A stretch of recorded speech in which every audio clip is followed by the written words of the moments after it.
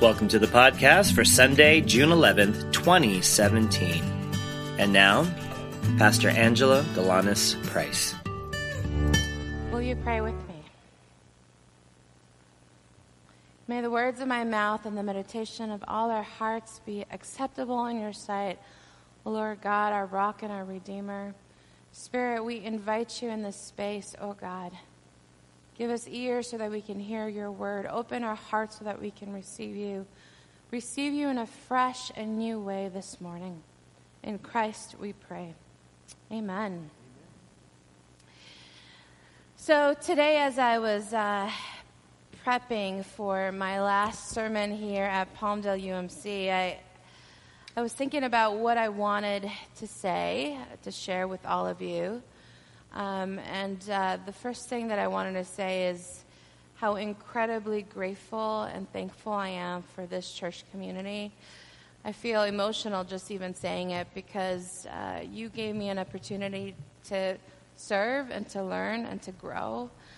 You have been generous, forgiving of my mistakes, and I am incredibly grateful for your affection and for your love.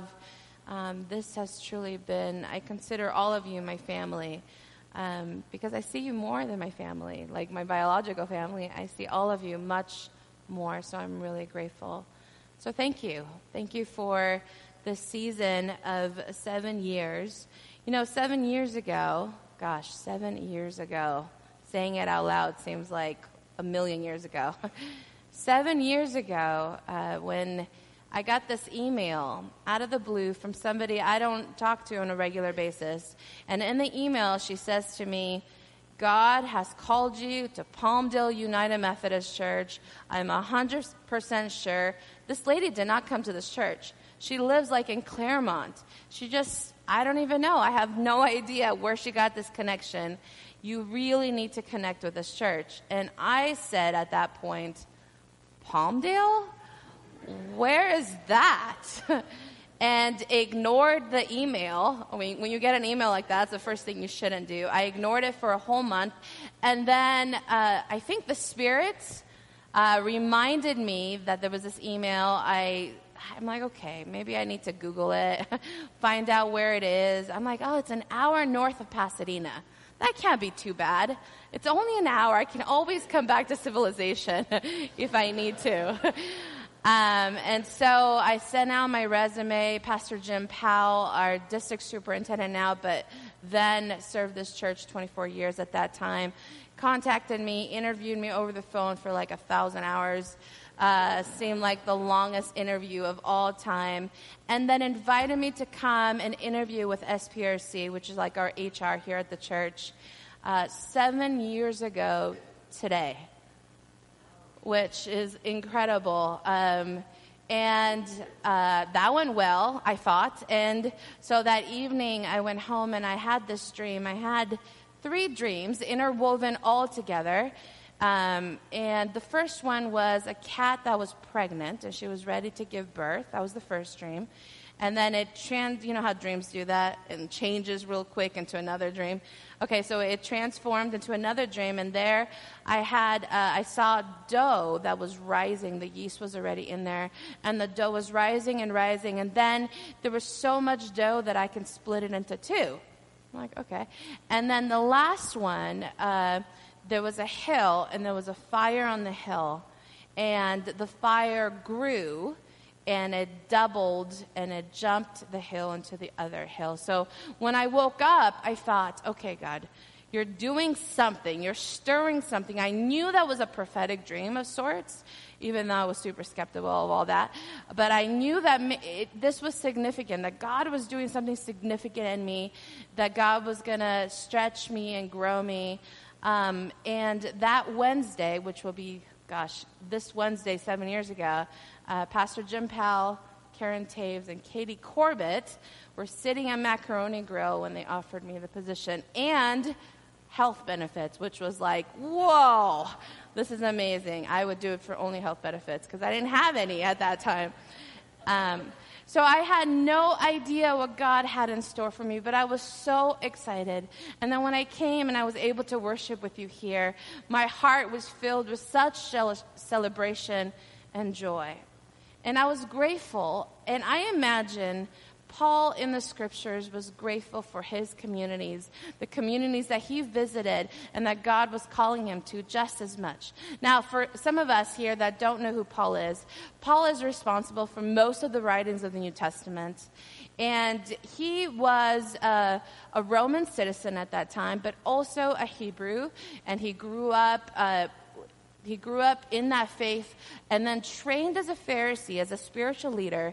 And his role was to find those Christian revolutionaries that were turning the world upside down, find them and shut that down because they didn't want too much talk about Christianity.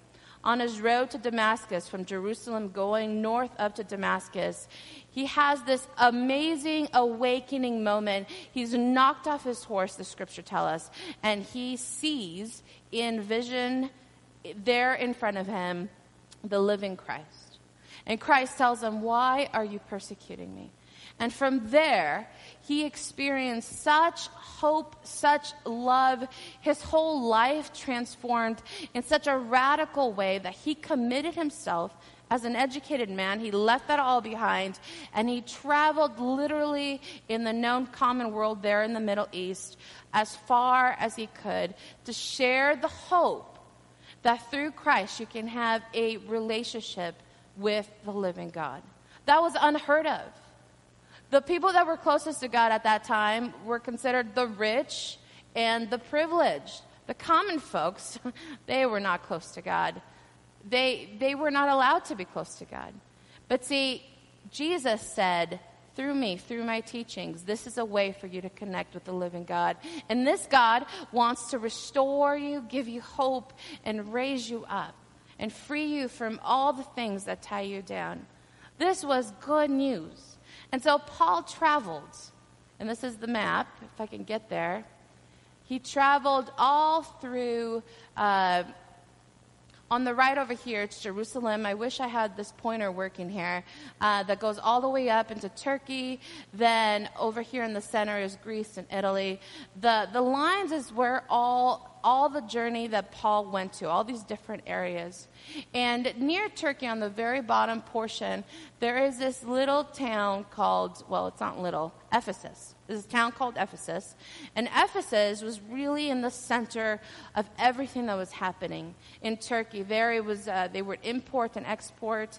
They were right there by the ocean. And so they were a wealthy area. And there, Paul met some of his closest companions and friends, including Apollos, and that later on the scripture talks about how he did ministry with Apollos, and also Aquila and Priscilla. And he worked with Aquila and Priscilla and actually lived there in Ephesus for 3 years. So he was grateful for that specific area. From Ephesus, he was able to really reach Greece and to reach every other place that he needed to be, and Turkey and all the areas. And he had effective ministry because of the central town of Ephesus. So later on, at the very end of his ministry, he's captured by the Roman Empire, and he's taken to Rome because he's a Roman citizen. They don't execute him. They just imprison him for a season, and then he was put to death at a later point. But there he was able to write most of what we have in the New Testament. These are letters that he sent out to churches, and he sent out a letter to Ephesus. I invite you now to pick up a Bible if you would like. The scripture is also going to be up here as well on the screen. Ephesus, starting with chapter 1, verse 16 through 19. And this is what Paul says to the church in Ephesus, to the different churches in Ephesus. I do not cease to give thanks for you, as I remember you in my prayers. Paul was indebted to them. He loved them dearly. He really wanted to be there to encourage them and to support their ministry, but his hands were obviously tied as he was imprisoned in Rome. And he knew that his letters would bring them hope and, in fact, remind them of all the blessings they have. And he goes on in verse 17, I pray that the God of our Lord Jesus Christ, the Father of glory, the God of glory, meaning the one who illuminates us, who opens our eyes so that we can see clearly the presence of the Lord and see clearly the world that is around us, may give you a spirit of wisdom and revelation as you come to know him. I think the most important piece is to know God. I know some of you have been in the faith for a very long time, and you might know the Bible better than I do, inside and out. But we get an opportunity every single day to get to know God in an intimate way. There's layers of God's love that we can learn, and we not only learn intellectually, but experience emotionally. Getting to know God is the most important piece, the most important thing that we can do in our lives if we dedicate ourselves and open our hearts. Because when we know God, when we begin to know God's love, then that love that we experience through God seeps out of us and into the world that is around us. If you can imagine an outpouring of the presence of the Lord that happens in us, and then it pours out of us, and we get to extend that compassion and love and tenderness to the world that is all around us. And in verse 18, so that, see, knowing God, this is what produces from that, so that with the eyes of your heart enlightened, when our heart is awakened, enlightened, so we can see, you may know what is the hope to which he has called you. I think hope is the most important thing that we can have. When we get to know God in that intimate, real way, not in an intellectual way, but an intimate way, that's what rises up inside of us. Hope for tomorrow. Hope that life will be better. And then we have hope for our society. We look at our society around us and we see everything that's going on. You turn on the news and, oh my goodness, I'm depressed like in 30 seconds. There's so much going on. And we feel so paralyzed when we see all of it. But when we connect back to God, we have a hope that this world can be changed. This idea of the kingdom of God is that we believe that salvation isn't just a spiritual salvation, that there is a physical salvation that's connected to it. That we hope that there will be no more children hungry at night, no more enslaved people in the world, that poverty would not rule the world the way it rules, that peace is a possibility. These are the things that we hope for.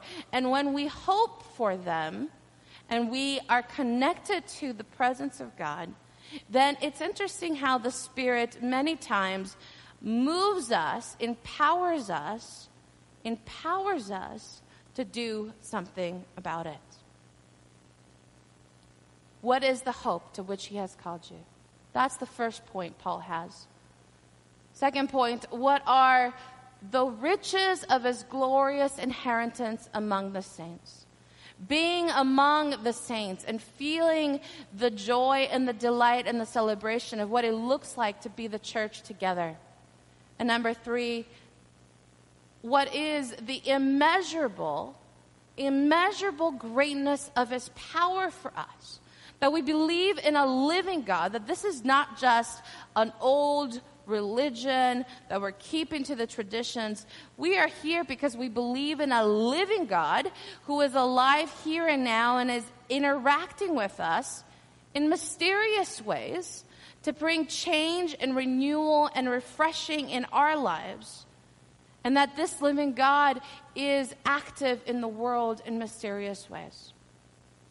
And what is the immeasurable greatness of his power for us who believe, according to the working of his great power. So these are some of the things I've learned here at PUMC in the past 7 years. Number one, the church brings hope. I have a lot of friends who are super spiritual, and I believe them. I believe they're spiritual, who are not a part of the church for whatever reason. They've moved on, or they moved into a place they haven't found a church community, or there's been some hurt and they moved away. That's fine.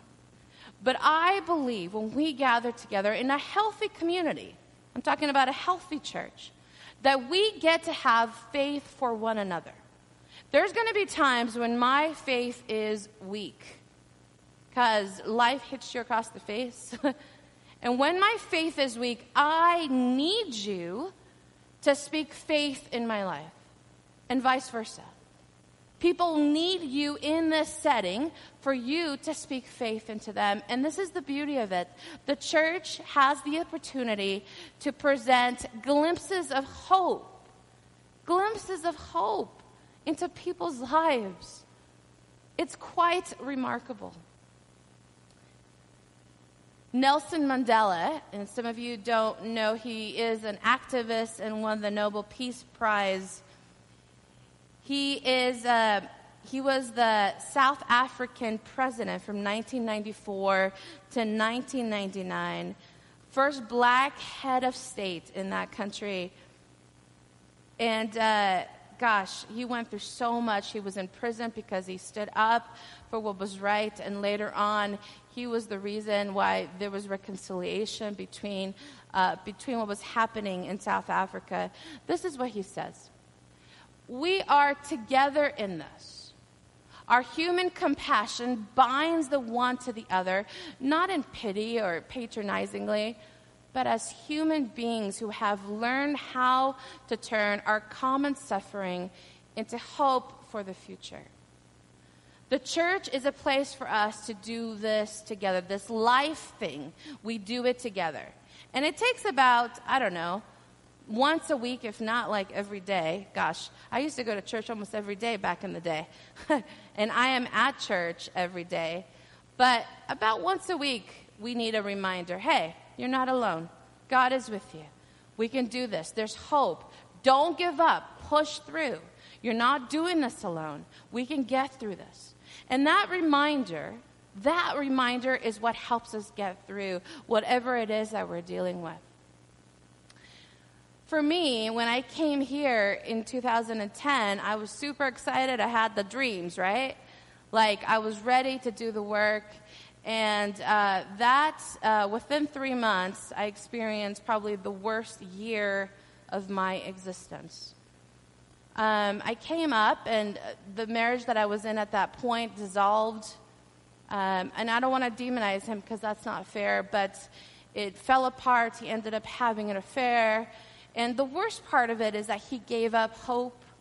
He had no hope left for the marriage, and I was devastated, and I was embarrassed. And I was supposed to be a pastor, and I'm grieving every night at home, wiping my tears and icing my face because it's swollen from crying so much.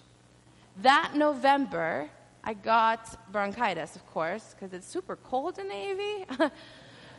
And I was driving, and it's windy. Did you know it's windy out here? And the rain goes sideways when it's raining and stormy. And I got caught up in this rainy, stormy night. And I got into a car accident. My car was completely totaled that night. I'm sitting in my car crying. I'm I don't even know who to call. I don't even know anybody in the AV. I waited, and anyways, all of that. Come to find out that my ex took me off the insurance. So I didn't have insurance on the car, and I called, who am I going to call? Of course, Pastor Jim Powell. I called him the next day because I had to be into work, and I said, this is happening. He's like, it's going to be okay. Take a breather. You're not alone. We're going to get through this. And a family in the church, and I say this with so much emotion, I'm incredibly grateful for this family. A family in the church decided to pay for my repairs for the car, over $5,000 worth of repairs for free. And I knew when that happened that was a sign of hope. That the church, that this was my family, and that I needed to be open to you caring for me as the Lord was teaching me how to care for you. So I'm incredibly grateful. I saw how this church can speak hope in a time when it was really, really dark in my life. That's the purpose of the church, to speak hope. The second thing that I learned is that depression lasts for a moment, but there's joy in the moment. There's joy in the morning. Number 2, celebration and delight makes life beautiful. That even though we go through hard times, and if you're going through a hard time in your life right now, and it feels incredibly dark, and you think, how am I going to get through this? I want to testify to you this morning that God is actively working in your life to bring you out of that despair. That it is only for a season, and that God will bring joy and delight in your life. And I experienced that joy and delight. Mother Teresa, another favorite of mine, if you don't know her story, I encourage you to Netflix her. There's a movie out there on her life. Incredible woman. She was called to be a nun and decided when she was in India that she was called to leave her monastery and go to the streets where the poor were. And after so much strife and so much trouble in that, and of course asking the Roman Catholic Church if she's able to do that, she pushed through, and because of her efforts, there are 517 missions. She started one mission she created because she decided that we needed a ministry to the poor. She created 517 missions over 100 countries. And those are called missionaries of charity. She created an order to be able to do that. And this is what she says about joy. We all long for heaven, where God is. But we have it in our power to be in heaven with him right now, to be happy with him at this very moment. You have to understand, she's saying this from the context of being in the streets in India, seeing people dying on the streets, and being there with him and crying on their behalf and doing that work with the poor.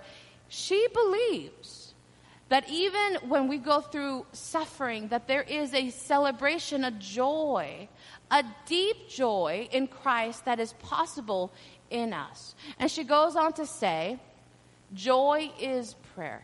Joy is strength. Joy is love.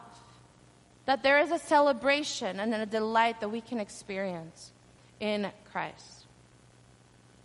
So my depression didn't last very long, just a year. And that lifted. Therapy helped a lot. Prayers helped a lot. The church helped a lot. And the depression and the grief lifted. And then this angel fell from the sky, and his name is James. He's right there. And I could not believe there's a human being that wants to marry a female pastor. So so much delight and so much joy. And I just felt that my life was restored again through the Holy Spirit, through this church. And August 11th, 2013, Sunday morning, during church, we got married in this church, and Pastor Jim Powell married us, and we celebrated together, and some of you were there.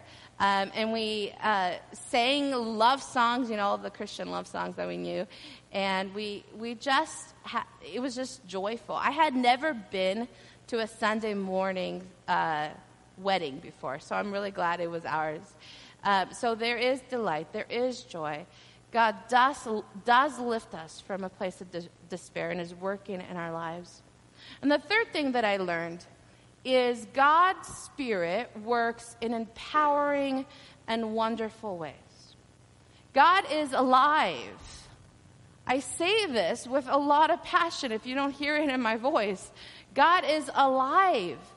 And in you, your very breath is God's very essence in you. And yes, maybe you sense, well, I haven't felt the Holy Spirit or God's presence for a long time. My friend, I'm here to tell you that God has been working in mysterious ways in your life. In mysterious ways to awaken you and to bring you to a place so you can feel celebration and delight. And if you're not there yet, just hold on, because God is in process with you. God's Spirit works in empowering and wonderful ways. Henry Nouwen is an author specifically on pastoral care and counseling. He has a very tender heart. There's such tenderness in his books, and I used his books a lot when I was doing my chaplaincy work down at Arcadia Methodist. And in this book, Love Henry, Letters on Love, Hope, Faith, and Vocation, he says this: I have an increasing sense that the most important crisis of our time is spiritual, and that we need places where people can grow stronger in the Spirit and be able to integrate the emotional struggles in their spiritual journeys. I agree with Henry Nouwen so much, because there are so many life-sucking areas in our life, right? Where it takes the Spirit and the joy out of us. Some of those things are called bills and jobs. Maybe I love my job, but some of you might struggle with your work or dealing with family. Oh my goodness, can be so incredibly difficult. And it sucks the joy out of us. We need to find places in our life where we allow the Spirit of God to move in our hearts. We have to be intentional about this. And that's why we come into places of worship, so that our hearts can be opened, inspired, and moved beyond ourselves. And in fact, when we come to the very end of ourselves, that's when the Spirit has an opportunity to do that thing that only the Spirit can do. Take you to places that you can't even imagine. Give you the strength and the ability that you never even considered. It's the Holy Spirit. It's the presence of God in you and through you. And I experienced this at this church many, many, many times. But in particular, when I was going through the ordination process, the ordination process in the Methodist Church is like, I don't know. It's like the hardest thing that any human being could do. And it takes, like, the soonest you can go through it is 5 years. It takes a very long time. And as I was writing my first 80-page paper, and that passed, thank God, I caught the flu at that point, and I needed to interview for 3 hours. But I was ready. I prepared. I had my questions. I had like 30 people look over my stuff. I mean, I was ready, and I wanted it because I knew God was calling me to this. The day before the interview, I got this message from the Lord. It's good when the Spirit speaks to you. It's not good when that happens. When you feel in the core of your being, oh, there you are, God. And what I received was this verse that said, not by might, nor by power, but by my Spirit. And I thought to myself, but Lord, I have so much might and power. I'm ready for this. And I could sense that God was saying to me, okay, I see that, but this is not going to happen because of your efforts. This is going to be an act from me, and you'll know it's an act from me. Okay. So the next day, I'm sick like a dog. Pastor Jim Powell, in his press car, Stephanie, his wife, is right there laughing. In his press car, he's an auto journalist on the side as well as being a pastor. His brand new, beautiful, clean press car. At 5 a.m., picked me up. He was going to drive me to my interview down below. We're sitting in traffic, and I turned to him and I said, I'm feeling sick. And he says, do you want me to pull over? And before I could answer, I vomit on myself on my interview dress, completely on myself, on the seat, on the car, the brand new press car. Finally, he pulled over because he had to. We found a hotel. He found a hotel. He's so gracious, right? He found a hotel. He was telling the front desk how I have this important interview. They felt super sorry for me. I went to the bathroom. They gave me a robe. I took my dress off. I washed it in the sink, rinsing it off, trying to get all that vomit off, make sure it didn't stain or anything. And they dried it for me. I put this dress back on. Oh, gosh, I was so sick. I threw up 2 times more, but not on myself, thank God. I told him, pull over. I have to throw up. So he pulled over, I threw up. And then finally, when we get there at the retreat center where we had the interview, I get out of the car, and I smell the air, and I feel like okay for a moment. I'm like, okay, I can do this. I interviewed for 3 hours. I have no idea what I said. I must have said something. They asked me a bunch of questions. I get back in the car, and I'm feeling sick again because I was sick. I had the flu. But I knew that it was the Spirit that gave me that strength. It wasn't even humanly possible. I don't even know how this happened. I didn't throw up during the interview, which was a really awesome thing. Can you imagine? But I knew deep in my heart that God was the one that was empowering me. I came to the very end of myself. I prepared as best as I could. And it was the Holy Spirit that took me the rest because there was a calling on my life. Not to say that I'm so special and you're not. I think there's a calling on your life as well. And when you come to the very end of yourself, know that the Holy Spirit is right there to carry you. The Holy Spirit is right there to carry you. If I were to ask you, each and every one of you, your own testimonies, there would be hundreds of testimonies of how God met you in that space, that you've been through a dark place, and that you know that there's another side because you've been to the other side. You know that God can lift you out of this despair. So my hope this morning is that you continue to do what it is that you've done all along, the very things that I'm grateful for, and that you do so well that you continue to do these things. Number one, that you'll have hope, that you have hope for people that don't have hope, that you speak faith for people that are in a low place.